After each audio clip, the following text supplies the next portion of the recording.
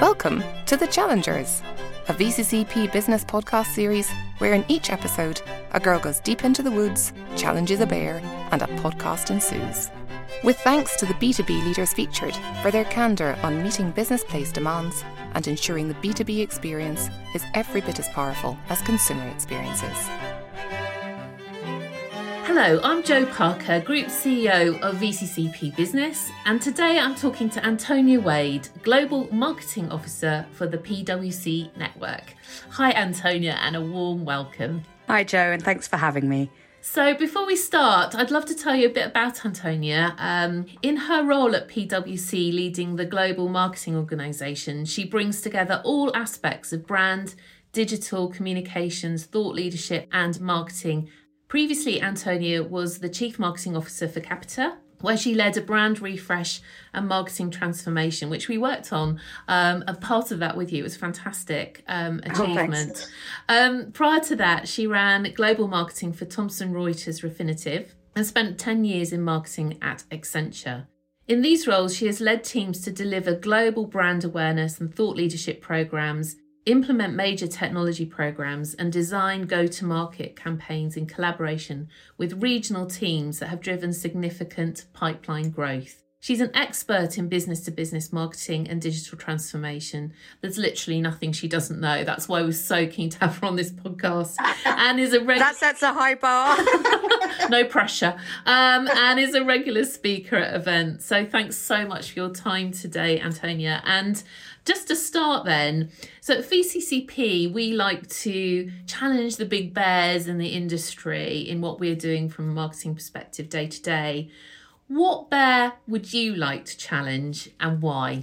Well, thank you for having me on the podcast. And it's a great question, I have to say. I've been thinking about it a lot.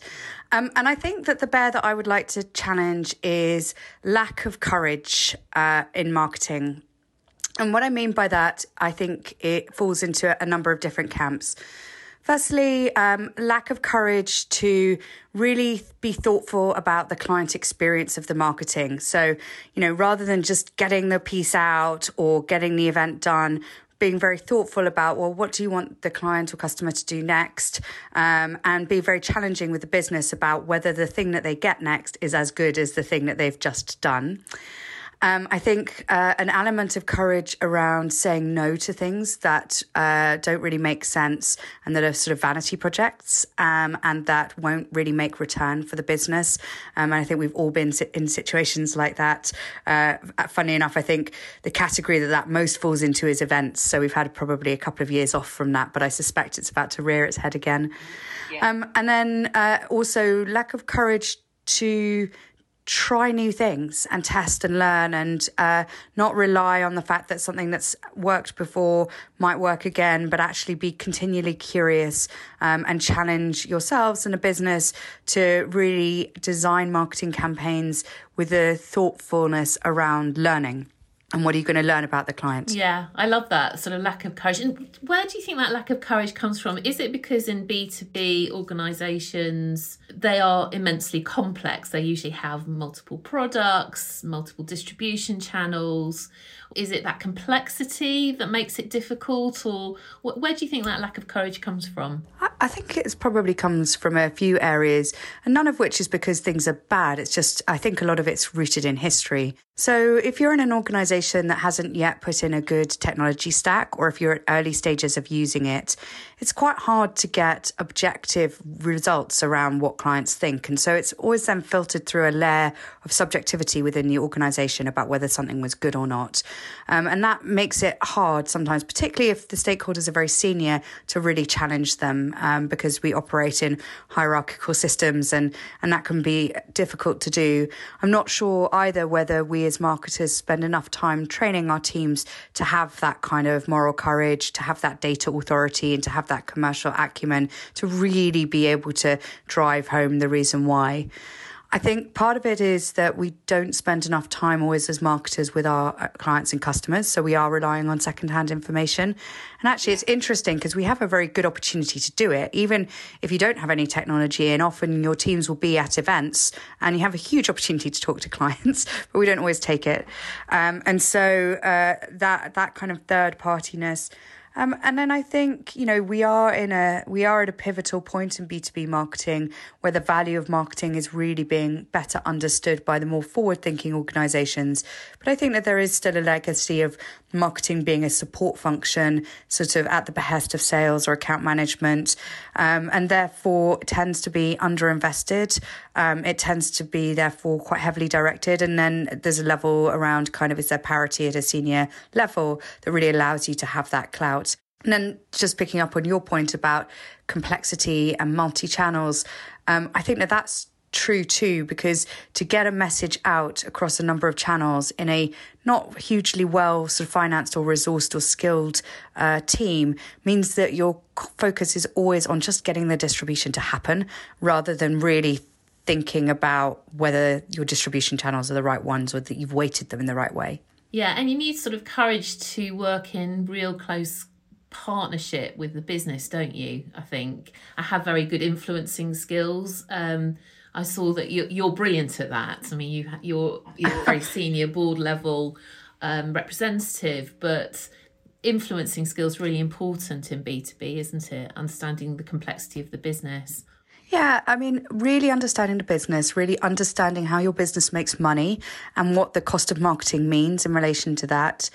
Really being quite thoughtful about what clients' expectations are, what their buying journey is versus what your selling journey is, and being a strong ambassador for that.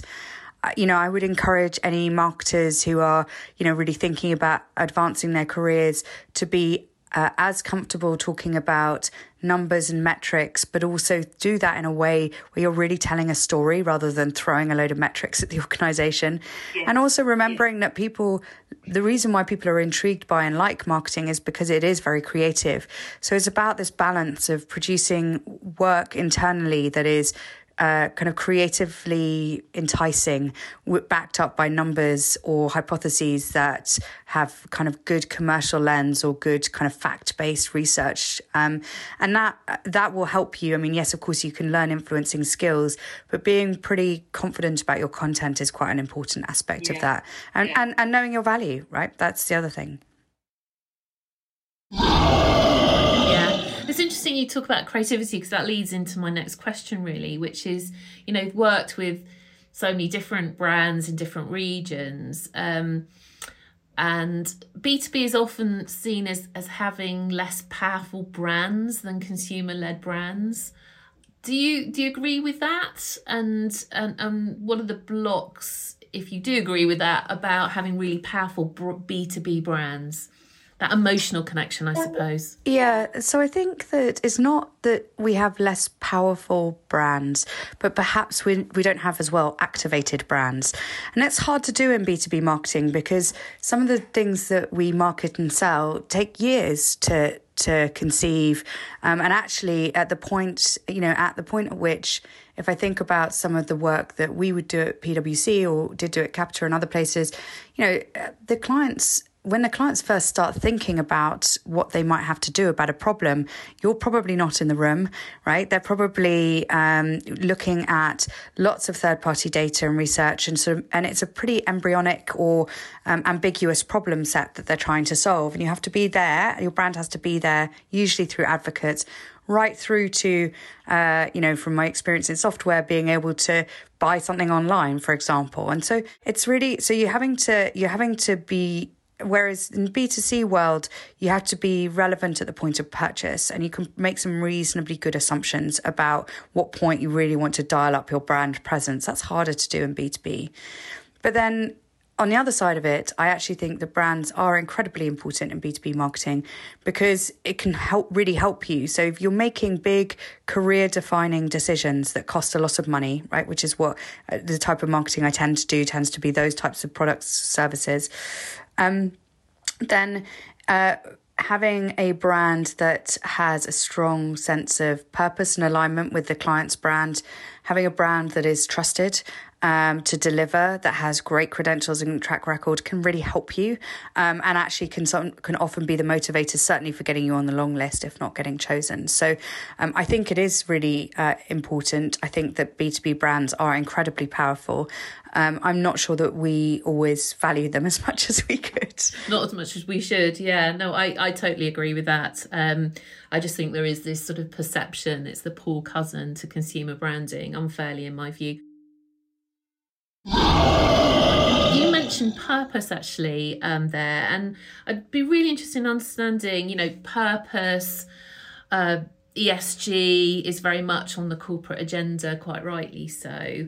How far does that guide you and the work you've done and are doing?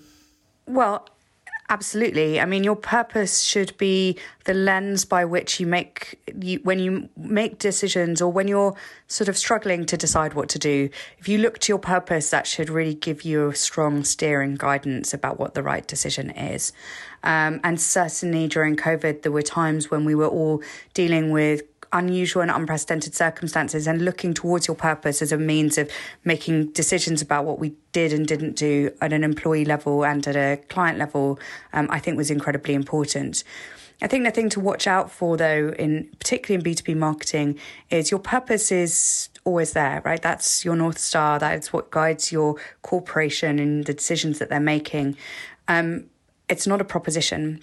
And I think propositions and what you take to market can change often, right? It depends on market relevance, depends on client needs, but your purpose should remain static.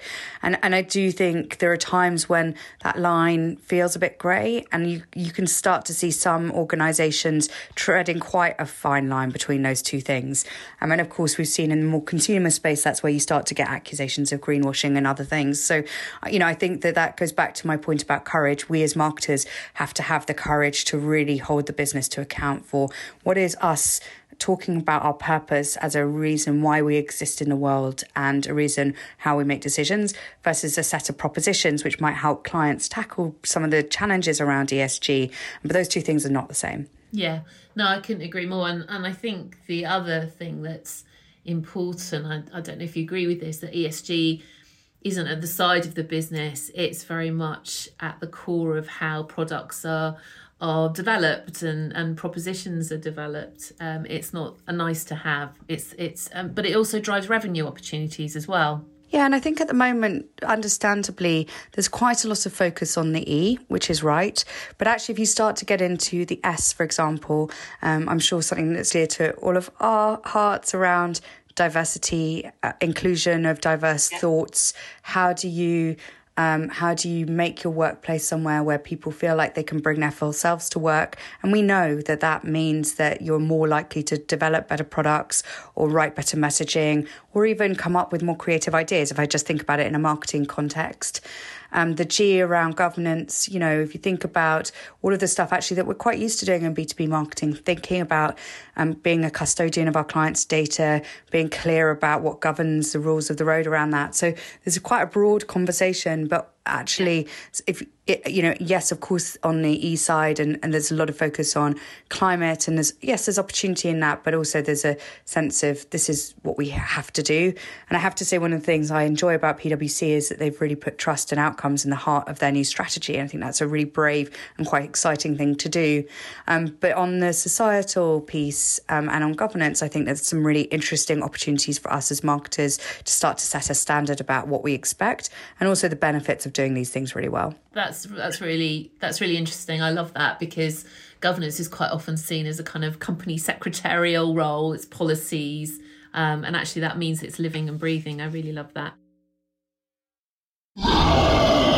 So we've talked a lot about lack of courage and fearfulness. So when you're judging one of the many awards, I know you judge awards a lot, what challenge would you like to send to B2B marketers to change that? So when I am judging awards, I think one of the things we sometimes struggle to do in B2B marketing is situate the results of what we do in what we did set out to do in the first place. So quite often I see awards entries which focus a lot on the results, but haven't really explained, well, what did you set out to achieve? And even internally, sometimes I look at packs of data and I'm like, well, I don't know if this is good or not, because I don't know what our target was or what did we hope would happen. And that doesn't have to be like hugely locked down in terms of like a sales target, but without a sense of what was the ambition to begin with and how far did you get to meeting those, the numbers are quite hard to digest and understand. So that would be a first tip that I would give anyone who's thinking about how they present either to their boards or internal stakeholders or put things into the external market. The second is, and I know that you've done a session on this and we touched on it, is around creativity. I think that, and that's not just creativity on the visual side, although I think we all, have seen so many of the sort of Getty images of, people earnestly sitting around boardrooms and pointing at whiteboards. And it's not, I think there's time for us to look at that as a B2B marketing community, but also in terms of what I call the sort of A-level economics school of writing. It's kind of in a fast changing world, senior executives are balancing opportunity and risk. I think that some of that is masking a lack of understanding about how the content maps to the buyer journey and what the client or the customer would really want to get out of engaging with the content. And I like the idea of a kind of return on engagement and thinking about that. So those are two areas where I would really suggest, of course, put in metrics, of course, tie it to revenue and business outcomes, but situate it in the ambition and contextualize it. And then really challenge yourself to do something creative, not for the sake of being creative, but for the sake of not being boring. Yeah, don't be boring completely. I just want to talk to you about your role, your global CMO. And, sectors, businesses are reshaping, marketing is fundamentally changing. How's the role of the CMO changing from your perspective? Well, I think, first of all, we all saw in COVID the rise of the kind of, the rise of the reputation, I guess, of marketing internally.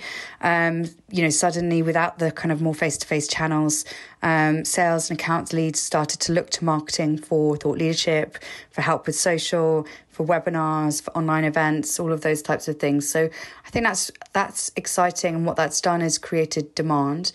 What we also see, certainly when I look at my sector, is there is a accelerating change and shift in the way that people want to buy. So, of course, the rise of digital channels, but also being able to help clients to understand the value of working with you, about the role of thought leadership and some of these other things. So I think we're more firmly on the agenda than we have been before, and I welcome that because I love B2B marketing. It's our coming of age.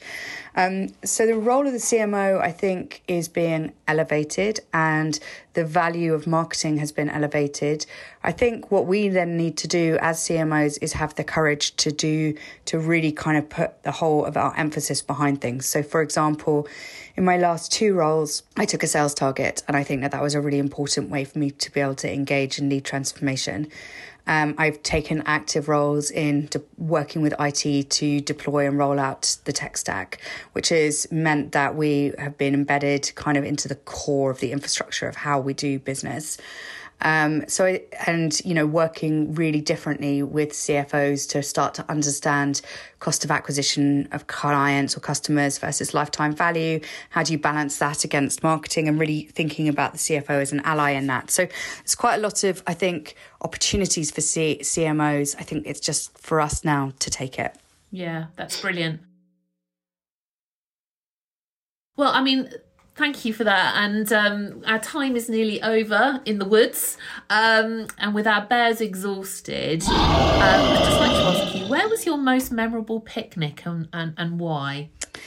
So I think my most memorable picnic was when my children were very young, and we got together with a whole group of friends who also had very young children too. And it was one of those sort of idyllic summer days, and everyone had brought things. And I think we probably all drank a little bit too much wine to be very good parents of small children. But I just, the children were at a particularly cute age, and I remember them running off and running back proudly, showing us leaves and snails, like they've discovered these things for the first time. And whilst I've had sort of wild picnics and raucous picnics and on-beach picnics, there's something about that which really has probably it's probably terrible for my children, calcified in my memory. They'll probably always forever be that age for me. But there's something about their curiosity and their sweetness at that moment, but also being with friends who are going through the same thing and really being able to, really being able to feel a sense of, I guess, shared sense of time as well as shared sense of place. That's really beautiful. Thank you for sharing that with us. Thank you so much for your time today, Antonia. It's been a real pleasure. Lovely to talk to you as ever. I could talk to you forever, but we've only had a short period of time, so thank you so much. My absolute pleasure. Thank you very much for having me. You've been listening to The Challengers, a VCCP business podcast series.